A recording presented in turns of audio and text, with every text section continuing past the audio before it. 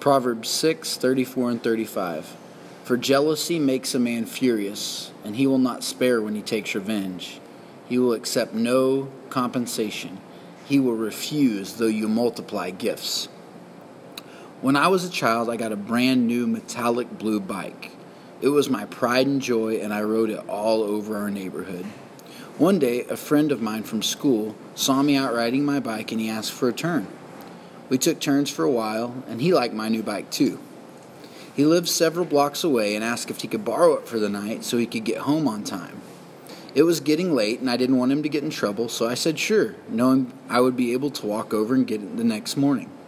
I was up bright and early the next day, and I went and woke my friend. We went outside to grab the bike, and much to our surprise, the bike was gone. He swore up and down that he had no idea where it was. I was crushed. My new bike was missing.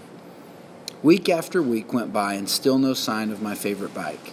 He told me story after story of what might have happened to it, and all of his stories led nowhere.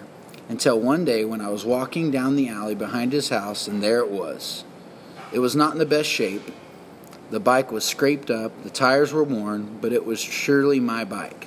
I took it home and put it in my garage. Needless to say that boy and I didn't have the best friendship after that.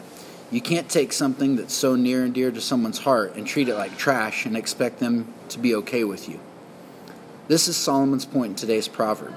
Except that which is stolen is not a bike, it's a man's wife. What if your spouse is stolen away? What if she is taken and used and abused and treated poorly?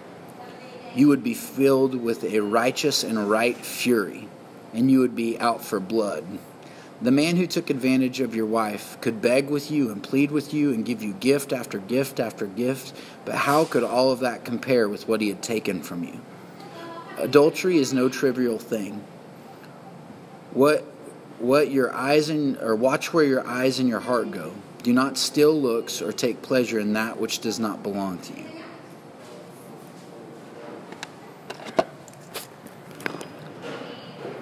Come on.